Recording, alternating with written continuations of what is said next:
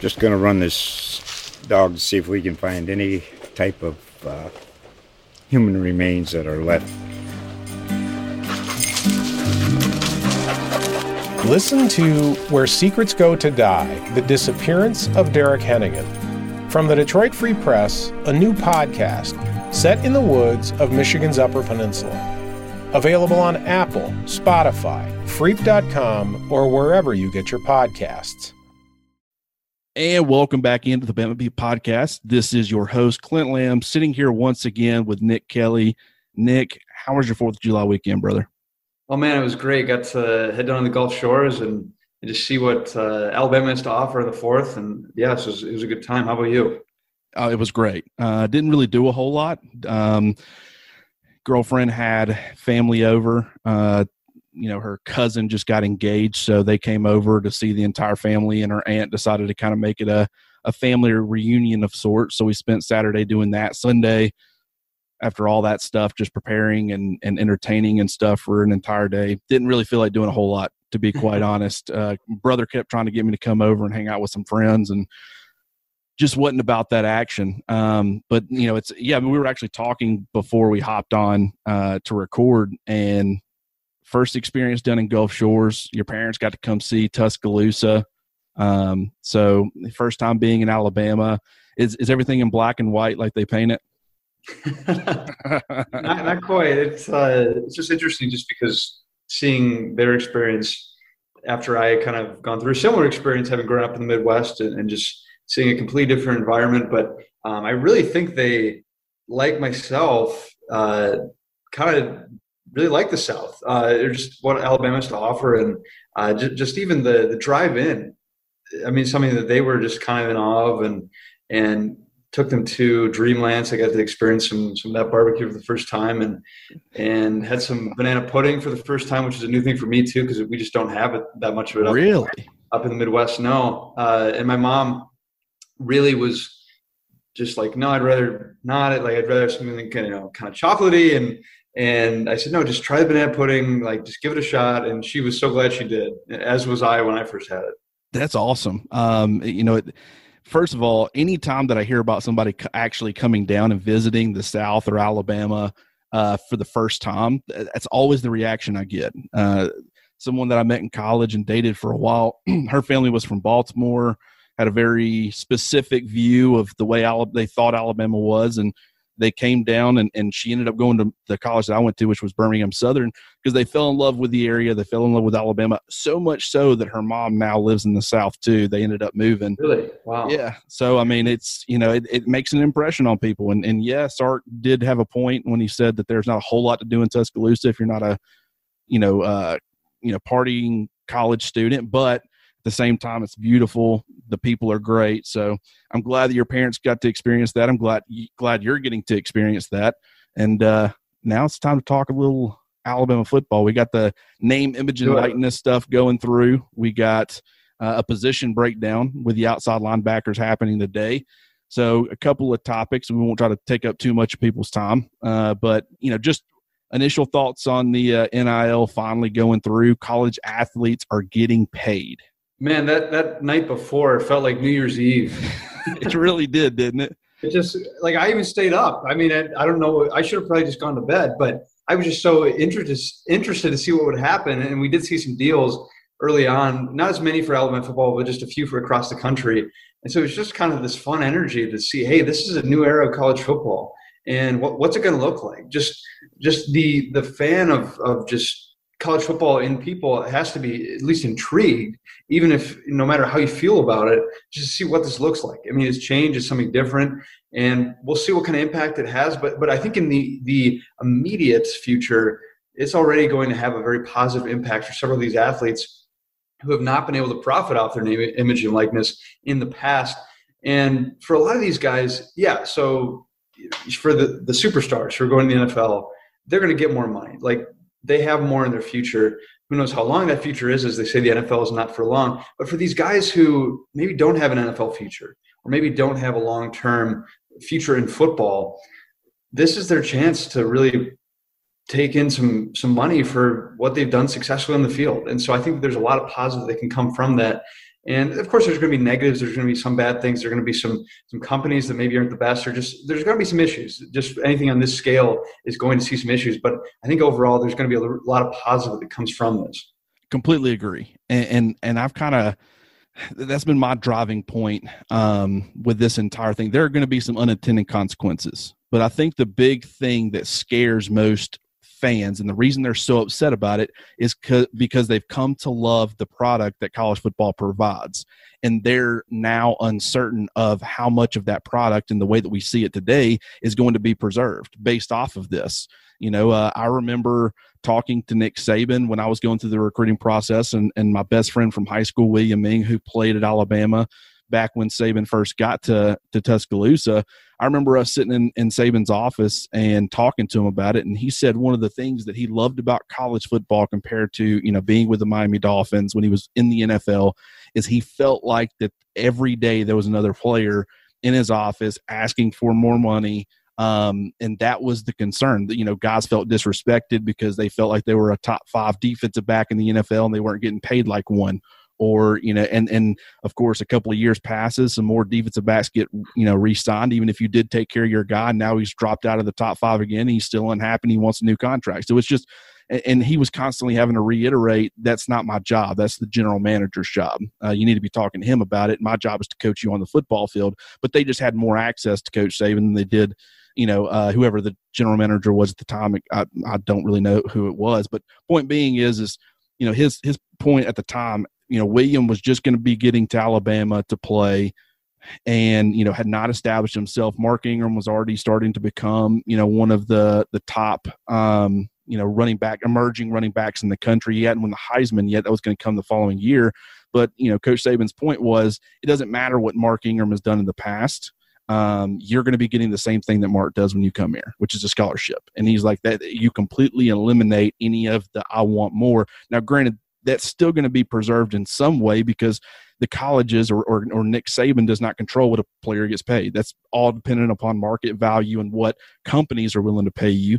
So, but at the same time, it's just when you throw money into the mix, that's going to make fan bases a little skeptical that they're going to be able to preserve what has become, in a lot of people's opinion, the greatest sport in the world that we see today. At least people in the Southeast are certainly going to agree to that as far as college football compared to the NFL or baseball or basketball or whatever else. But the other aspect, I wanted to also get your thoughts on the potential, benefits of this. Not only is it going to be players who were, able to take care of themselves and kind of build for a little bit of a future for themselves, regardless of what happens. We've seen tons of guys, Kenneth Darby was a 7th round draft pick. Didn't stick around in the NFL for very long. Jeffrey Pagan decided to leave early, a defensive lineman for Alabama, ended up not panning out in the NFL. And those guys, if they would have had the ability to capitalize while they were superstars at Alabama, they would have been able to set themselves up a lot more nicely for as far as their future is concerned. But one potential benefit here, at least in my mind, because I'm always one of those people that's looking for the positives, or try to at least. Now that you have the ability to make money in college and you're making substantial money, I know that there have been guys in the past who have needed to take care of their family, not wanted to take care of their family, needed to, because as a college athlete, you don't have the time or the ability to go out and get, a 9-to-5 job or some kind of side job to be able to help, if your family's struggling at home, if you already have a kid or two that you're trying to provide for, you don't have the ability to financially take care of them like you need to be able to. You get a lot of guys. Peyton Barber for Auburn was one. Mac Wilson, I remember him talking about wanting to take care of his family. Deontay Thompson, Ronnie Harrison, tons of guys who might have chose to come back to Alabama, but ultimately chose to leave for the NFL because they felt like they had to get money now, even if they felt like they were going to drop. Now, Deontay Thompson and Mac Wilson, I don't think those guys realized they were going to drop all the way to the 5th round or anything, but Peyton Barber's one who knew he was going to be a late-round draft pick, but he specifically wanted to leave college because he felt like, I can't afford to sit around and wait another year to be able to provide for my family. I'll take my chances. I'll go. If I could just make a little bit of money and stick around for a couple of years, which he has done, then I'll be able to provide. But, if he would have returned to Auburn and been able to make money, maybe he would have chose a different path. So do you think that with this new NIL thing in place, you might end up, not all of them, there's still going to be that percentage of guys who feel like they can go on to, they can already hack it in the NFL, even if they end up being wrong. But do you think that at least a small percentage of guys who maybe would have felt the pressure to leave early will choose to come back, which will actually help the college game? Yeah, if I pretend I know the answer to that, then I'd be looking at a crystal ball or something, and so I don't know, and that's I think what makes this so interesting is we don't know what's going to happen. But to me, I think that maybe guys are more willing to stay longer, but maybe you see that more in the NBA or with basketball than you would the NFL, because to be honest, 3 versus 4 years kind of thing, it's not drastic, but 1 versus 3 years, or 1 versus 4 years for guys going into the NBA, then that's a different story. But for football, at least, we might see a guy stay a little longer, but I don't know that we're going to see deals through NIL that are significant, that are big money, so to speak. Like, I think we'll see more and more deals that have, okay, there's a few dollars here, a few dollars there, but unless you're a superstar in college football, you're probably not going to be signing a 6-figure kind of deal through your name, image, and likeness. And so, of course, we got to see how that plays out. But I don't know that it's going to be significant enough money to say, hey, look, these guys are projecting you to be a 2nd-round or 1st-round draft pick. You're going to get a lot more money doing that than you would most likely through NIL. But then again, it's just hard to know. I mean, it really is hard to know what kind of contracts these guys are going to get, and if that really deters them from going to the NFL earlier. But I think it just comes down to what their needs are. If it's someone who really needs to help provide for their family, or just help back home, or whatever it might be, that's going to motivate them, and that's going to control a lot of what they do. But then again, we don't know how that's going to play out. And I think it's just going to be so fascinating to see if this really does influence decisions and how things change. Because right now there's such the energy of, hey, these guys can capitalize now. Like there's opportunities, and you see, deals left and right. If you really look at it, a lot of these deals aren't that substantial. They're not that significant. And so that we're seeing a few guys sign these really big deals. Bryce Young signed with CAA, which is a huge sports agency, huge agency in general, to help with his NIL deals. But for a lot of the guys, these aren't necessarily going to be big buck deals. And I think you're 100% right. When it comes to guys, Kenneth Darby is one that kind of just stands out in my mind. Now, granted, he didn't leave early or anything. He exhausted his eligibility. But, let's say he was a junior and he was coming off a productive year and he chose to leave early for the NFL. You fall to being a 7th-round pick. Your chances of making the roster and sticking around long-term in the NFL, diminish significantly. If you and if you're a superstar running back at Alabama, which at the time Alabama didn't have the national prominence that it does now that Nick Saban has returned and they're winning national championships and stuff. But for some of these guys who have been, projected to be, mid to late round picks, you're still getting that full scholarship. You're still working towards completing your education. You got a free place to live. You got free meals. If you've got multiple places throwing you money, I know the Miami football team just signed with, I forget the name of it. It's the ATT. It's not AT&T. It's I don't even know, some kind of MMA fighting thing, but they just signed the entire Miami roster, all 90 scholarship players this year, to individual NIL contracts, and I think it's worth up to $6,000. So you're absolutely right. Not significant money, but when you start, putting 2 or 3 of these together, and I think that we're also starting small. They don't want to get too outlandish and crazy in the beginning, but signing with an agency and having them negotiating on your behalf, I think we slowly start to see those contracts and what people are actually signing for increase. Are they going to be making, millions, doing this? I doubt it. Maybe at some point, the superstars, the top tier, the Trevor Lawrences, the Tua Tagovailoas, the Joe Burrows, maybe at some point those guys are signing for that. I don't know. I think you're completely right. None of us know. But I do think that it may be, if you can get enough money on top of the free room and board and free meals and all that stuff, enough to be able to, A, take care of your family if you need to, but B, enjoy, living the life. If you want to get yourself a Dodge Charger, you don't have to worry about a booster paying for it now. You can just go out and buy your own. If you get enough, you get a few of these, you can go get yourself a car or have money to take your girlfriend out, or, just enjoy being a college student a lot more. I think that will be appealing to some guys, but I 100% think you're right. I think that the money, if you're projected to be a second-round pick and you're okay with that, I don't know. There have been guys who have been projected to be second-round guys who chose to come back to try to become first-round guys. Nick Saban's been able to convince them, hey, we feel like long-term you could, increase your draft stock and increase, your that first wave of contract that you'll end up signing. But, now that you have money involved already and that kid can say, well, I'm able to take care of my family. I'm able to enjoy things. Yeah, I'll make $50,000 this next year instead of going to make hundreds of thousands or, getting $1 million signing bonus or whatever. Who knows what'll happen? Maybe some of those guys will end up being convinced, but it is a potential benefit for at least some of these guys. Yeah, well, you mentioned the guy who's the mid to late round pick guy. I think that's the guy who's most impacted by this. And I think that people need to keep in mind when they think about this, because our natural tendency is to think of the guys who are, like you said, the Joe Burrows, the Trevor Lawrences, who are going to be signing big deals and companies are going to want to try to have promoting their products.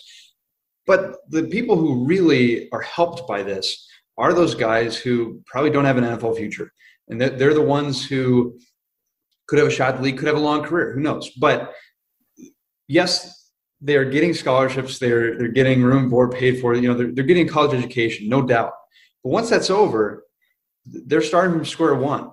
And because of college football, they have this stage and this spotlight that they can really profit from.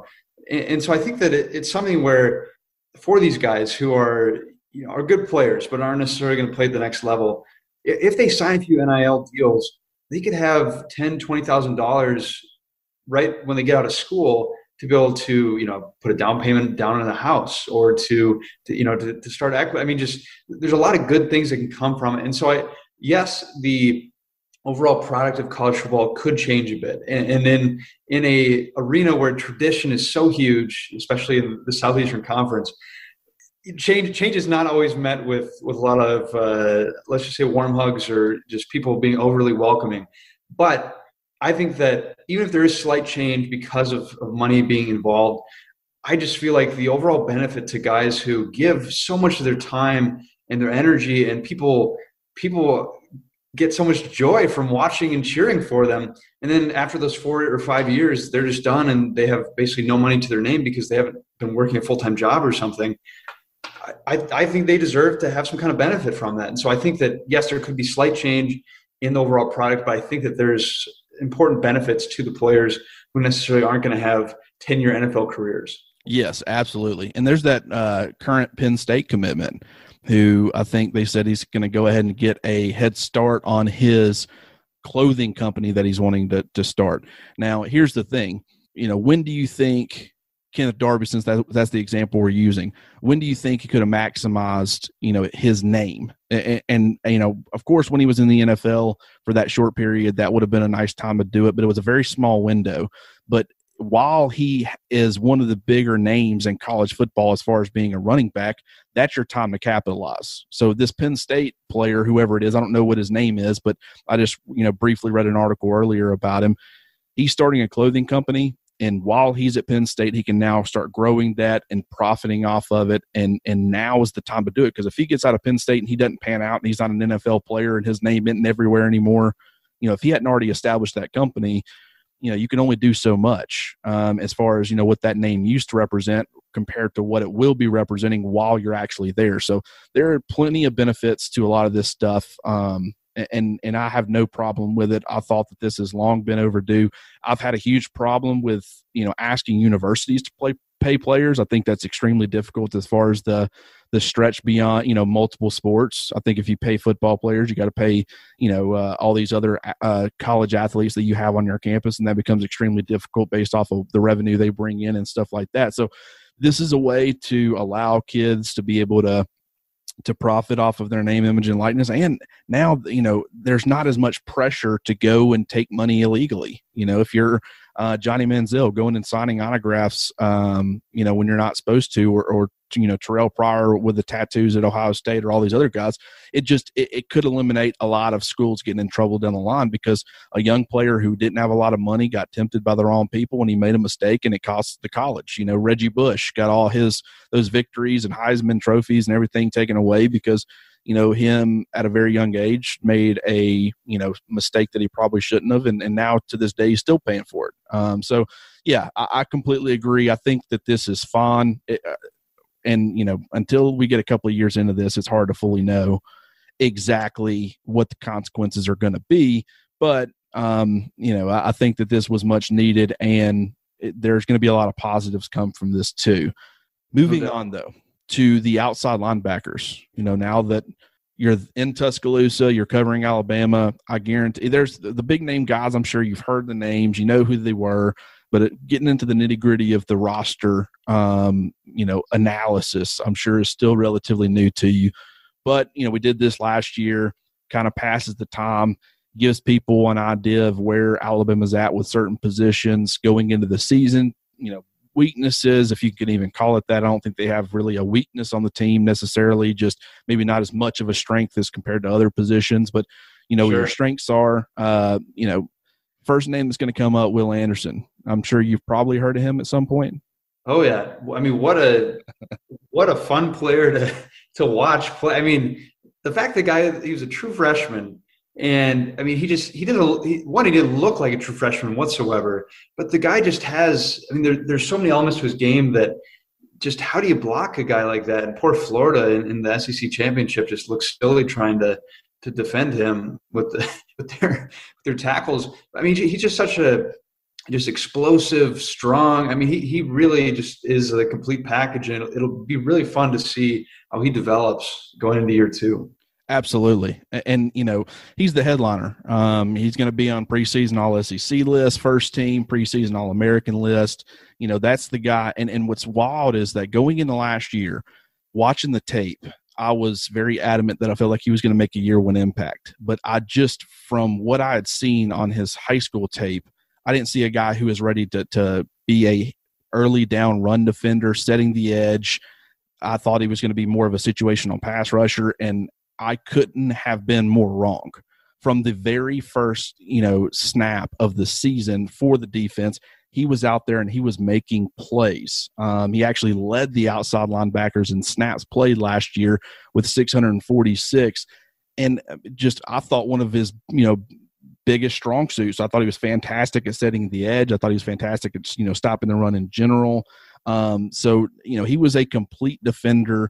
He's still developing as far as being a pass rusher, but he's already very advanced. And that's the scary part, is that he's not a finished product as far as being a pass rusher, but he's already, to me, emerging as one of the top pass rushers in the country. And when you start comparing that to some of these other guys, Kayvon Thibodeau from Oregon, Zach Harrison from Ohio State, Nick Benito from Oklahoma, Drake Jackson from USC. I could go on, but there's a reason that Will Anderson's being listed on the first team All-American list, over a lot of these guys. That people understand what he was this past year for Alabama, and they understand what what he's going to be moving forward. And then you got Christopher Allen, who to me is the perfect, I don't want to call him Robin to Will Anderson's Batman necessarily, but I think that when you have him as your number 2, as far as at least your exterior pass rush is concerned, I think that's very beneficial. If he was getting all the offense's attention as far as making sure that you're eliminating him from the game plan, I don't think he would be nearly as effective. But you having to give as much attention as you already have to Will Anderson, you getting the complimentary Christopher Allen and him being kind of the number 2 guy getting the attention, it makes it a lot easier on him. And he's good enough, definitely good enough to still be an impactful player. So just having those 2 guys out there, pretty much if Alabama was in any sort of look where they had 2, 3, 4 outside linebackers out there, whether, nickel, base 3-4 defense, whatever you want to say, it felt like 99 out of 100 times it was going to be Will Anderson and Christopher Allen. Yeah, and that's what's great for Alabama's defense is you can't just block one, and you can't key on one because they have 2 talented pass rushers and just edge defenders. who can set the edge, read and react well. Well, and that's the thing with Christopher Allen too. Man, he's just got a really quick get off. Like he's just a fast guy. And so you got to go against a speedy guy on one side, and you got a big, strong, powerful, explosive guy in Will Anderson on the other side. You can't. I mean, what do you do as an offense to stop those guys? And so it's going to be really interesting to see how those two do. But we talk about Will Anderson. He played so well his freshman year, but a lot of his success is just from him being relentless. And so I'm going to be curious to see if he can add more specific moves to his pass rush arsenal so that he can become an even more dangerous threat on the edge.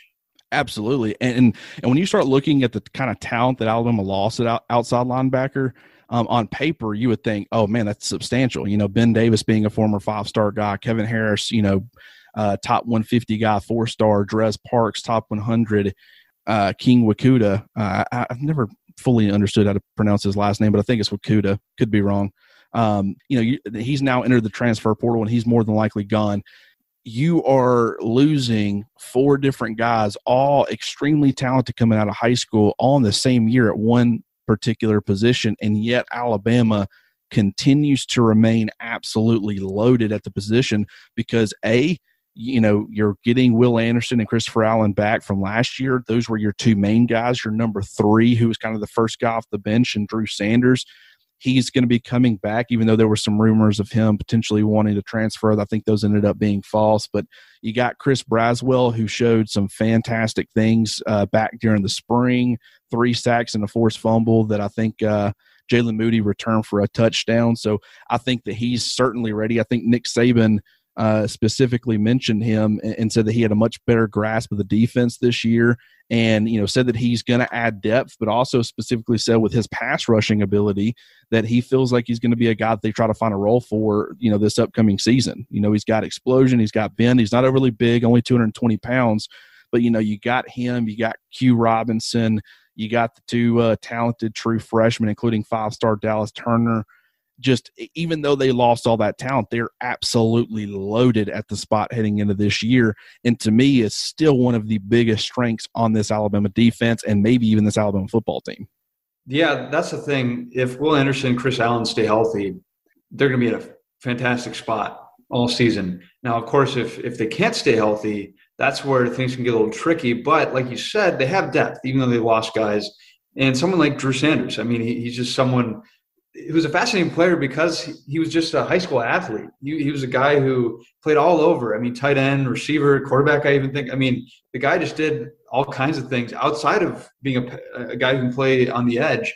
And so you have some athletic guys in their depth chart, and you have capable guys. And so it's a matter of making sure they can continue to develop while you also have just studs in the starting spots. And that's the thing, the linebacker position as a whole, I mean, they're in a really good spot. And I think it's not far off to say this might be the best linebacking core in the country, especially now that they got Henry To'oTo'o to come in from Tennessee to likely start next to Christian Harris. And, of course, he's going to battle it out in the middle in camp. But they've got depth, they've got experience, and what more can you really ask for? Because a linebacking core is so crucial to the success of a defense.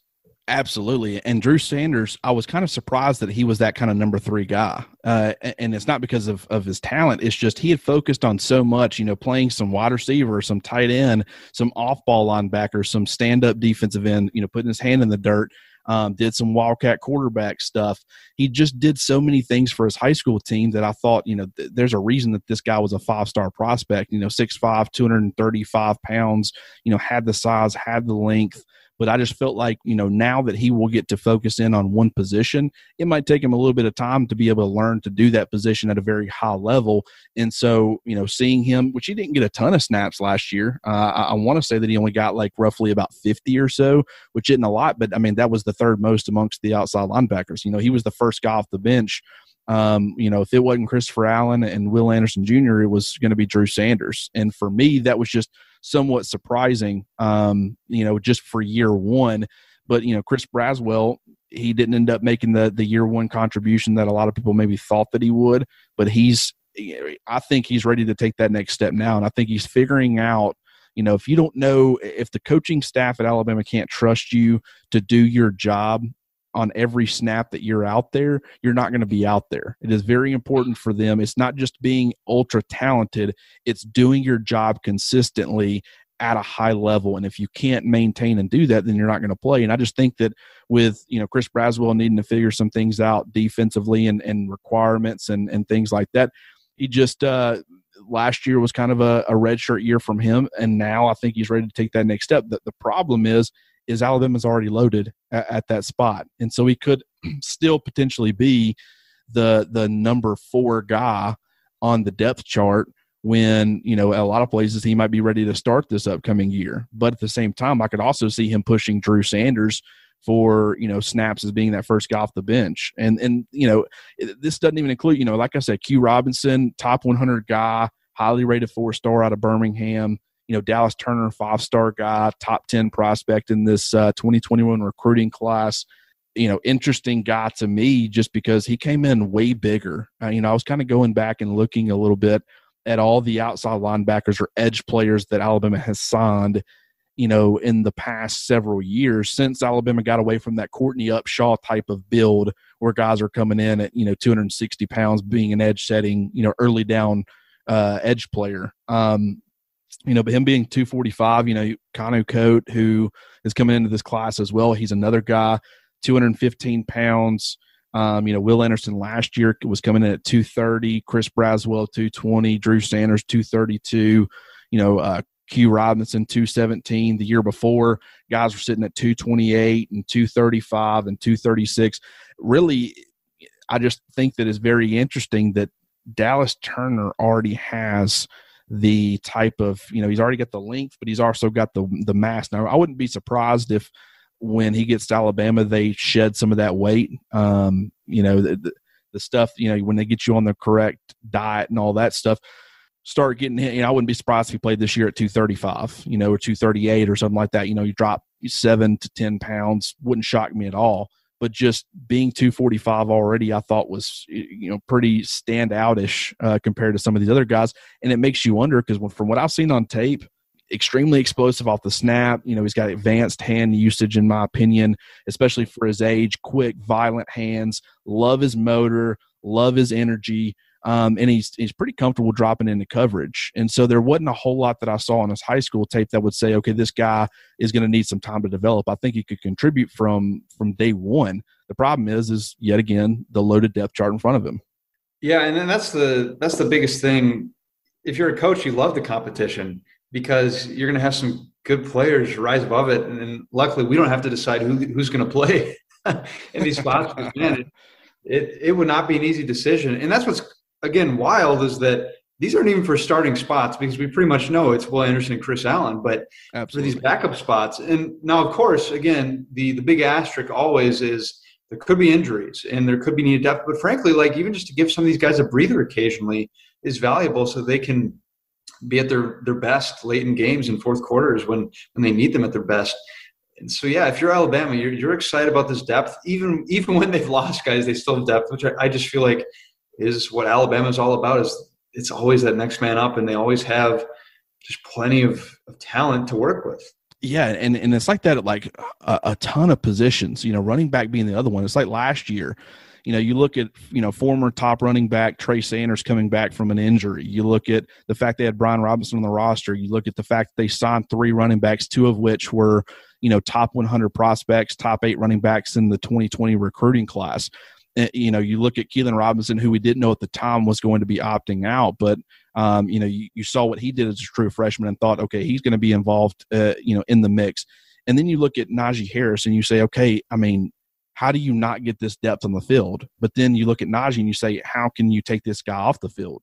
It's the same concept with the outside linebackers. As much as you want to say, how do you not get Chris Braswell, now that he's developing into a quality player, or Drew Sanders, who is a former 5-star who saw some action, ready to take the next step, or Dallas Turner, who's ready to be, a day one contributor? How do you not put those guys on the field? But then you look at who you're going to have to take off the field in order to get them on it, and you say, you can't take those guys off. Last year they did a fantastic job of virtually playing, a significant majority of the snaps, and why would you, if there's going to be some kind of drop off from Will Anderson to the guy, next guy, which there's going to be, I don't care how talented these guys are, at least right now, there's going to be at least some level of drop off outside of just getting Will Anderson, some breaks here or there.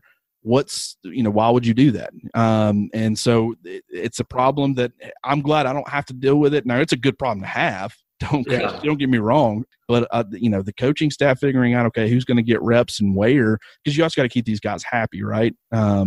Especially now that they can profit off their name, image, and likeness. If you're, one of these depth guys, and I'm not speaking for them specifically, I'm just using them as an example of, potential thoughts that could be going on in their head. If you're Chris Braswell, you're like, man, I can really start making a lot better money when I become a starter, and I'm not getting to start here at Alabama, and I'm not getting, it's all about Will Anderson Jr., and if it's not about him, it's about Christopher Allen, and I want to be the guy, to be compensated and be the superstar or whatever. I don't know how much that'll factor in, but it could.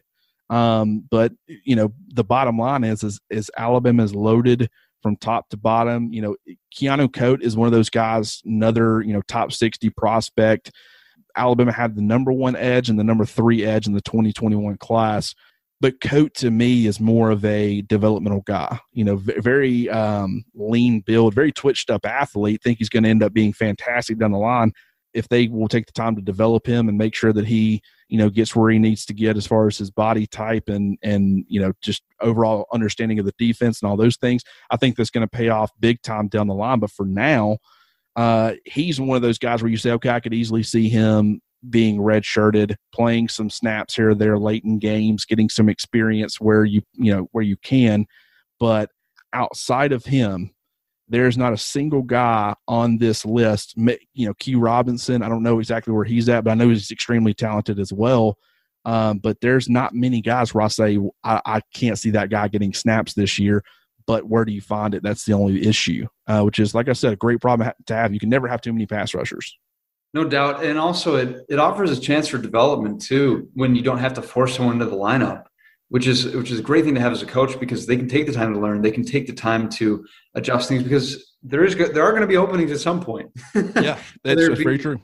Whether it be because of injuries, whether it be because of a guy going to the NFL, whether it be because a guy graduated or his eligibility is up, there's going to be openings. So you're going to need these guys at some point. And that's the biggest thing too, is I think outside fans and groups and just whoever on the outside, when they see people transferring from Alabama, it's like, oh, what's happening there? When you have this much depth, you're going to have some guys leave. You're naturally going to have some people go elsewhere because it's just so crowded. We're already seeing it, right? Yeah. Right. So it makes total sense. And I think that, again, it's a case-by-case basis, but guys transferring is going to happen, especially now that the transfer portal is what it is, and you can have a year where you can play immediately and you can transfer within the conference. And so I think there's going to be guys that you're just going to see a few leave every year, but I don't think it's necessarily a cause for concern, but it's a case-by-case basis. Right. And the benefit, we keep talking about how good Alabama's defense is going to be this year, which I do think they're going to be really, really good. I was actually asked last night how much, how close did I think that this group was going to come to those pre-Tua Tagovailoa types of defenses, and I think it's going to be as close as we're going to get. Do I think that we're ever going to go back to those 2016 and prior types of defenses where you can be dominant and you're allowing, less than 10 points a game and 70 yards rushing, and, you're leading the country in turnovers? I just think that having that kind of defense that's just that dominant across the board is extremely hard. But I do think that Alabama is going to have one of the best defenses in the country. I think it's going to probably be very comparable to maybe Georgia the last couple of years. In the way that, if you're going against those high octane offenses, like an LSU from a couple of years ago, or Ohio State, or Clemson, or Ole Miss, or whoever, I still think you're giving up points. I still think you're, frustrating fans with, not being able to get off the field in, certain third down situations. I continue to reiterate, you want your defense to be as good as possible for the sole purpose of, okay, we need to have an offense that is scoring at a high level, and we need to have the defense that is capable of making those couple of key stops that create the separation we need to win this football game. And I certainly think that Alabama is going to have one of the best groups of those on the field this year. So and the reason being, one of the big reasons is because of this group at outside linebacker. I think that you have plenty of guys on the interior who are capable of providing a complementary interior pass rush. I think you're at your best when you can get, that Christian Barmore, Quinnen Williams type of pressure on passing downs from the interior, try to get quarterbacks having to escape or having to worry about not being able to step up in the pocket.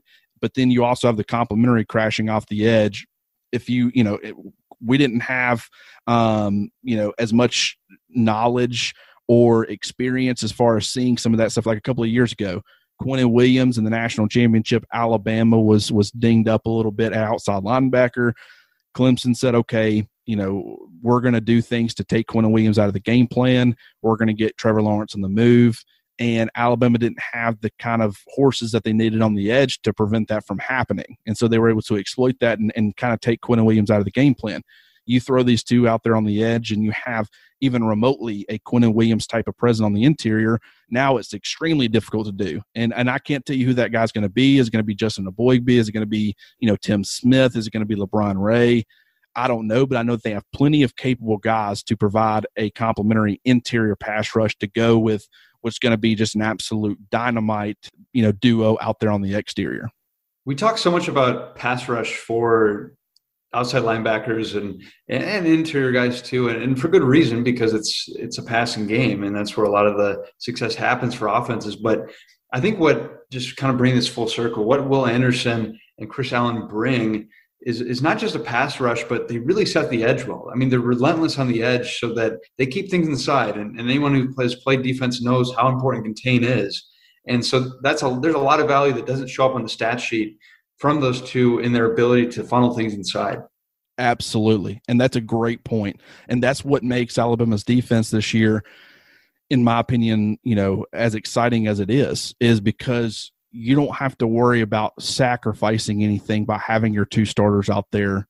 With certain guys, you say, okay, he's a pretty decent pass rusher, but he's out there because it's an early down. And if they run, he's a great edge setting defender. If, you got certain guys who are, if it's a 3rd and 4, a 3rd and 5, you think they're throwing the football, he's a great pass rusher. You want him, X guy to put pressure on the quarterback, but you worry, okay, if they choose to run, he's very exploitable as far as his ability, his, non-existent ability to set the edge.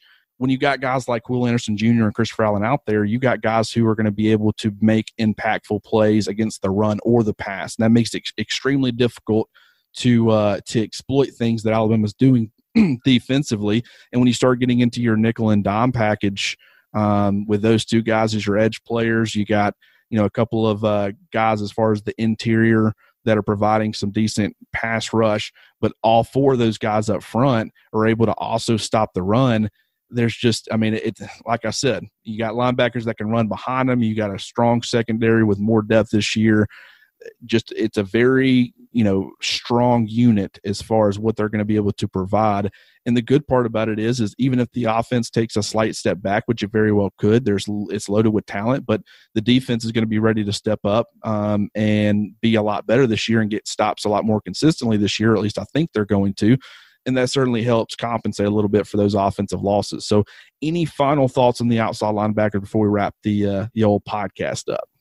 No, other than, man, they're fun to watch already, and I think they're going to be fun to watch again this season. Absolutely, man. I completely agree. I appreciate you taking some time and hopping on here with me. I think I said last week that when I did the mailbag episode where I answered a few questions, said that we were going to try to get something out last week. Bottom line, through the off season, me and you, right now, I got a vacation next week. Now, granted, that doesn't mean that I won't be able to do a podcast. I'll certainly try to, but just we get a very small window where there's not a ton going on. And so being able to coordinate schedules and figure out when we're going to get pods out during the off season is a little bit more difficult. It was way easier last year because of COVID. No one had anything going on. No one was going on vacation. Everyone's at home. Everybody's at home. It's like, hey, you want to hop on and record a podcast? Like, yeah, sure, let's do it. I'm not doing anything else. We're just going to maybe take a trip to my living room, but other than that. Yeah, that's all it is. So it was a lot easier, last off season, but there could be some inconsistency, and I want to let the listeners know that. I probably shouldn't be saying, hey, we're going to try to have a pod out, by this date next week. throughout the off season, we're going to be getting positional breakdowns up for you guys. And that way you have that kind of stuff and covering any sort of major news that ends up happening. We'll do a recruiting update podcast at some point. And then start kind of hyping things up for the start of the season. But once, we get back locked in, probably in about a month or so, now once, fall camp gets underway and we start getting consistent news and stuff that we need to be getting out, we will be getting on a set schedule and we'll, fans will be able to know, okay, on this day, I expect this pod. On this day, I expect this pod. So certainly stick around for that. Nick, I really appreciate you. I look forward to talking to you more. Next week, we'll probably hop to the offensive side of the football, and who knows what we'll get. We might start off with the wide receivers or something. We'll talk about it. But as always, I appreciate you, brother. Clint, it's been great to spend more time with you. Absolutely. This has been another episode of the Bama Beat podcast.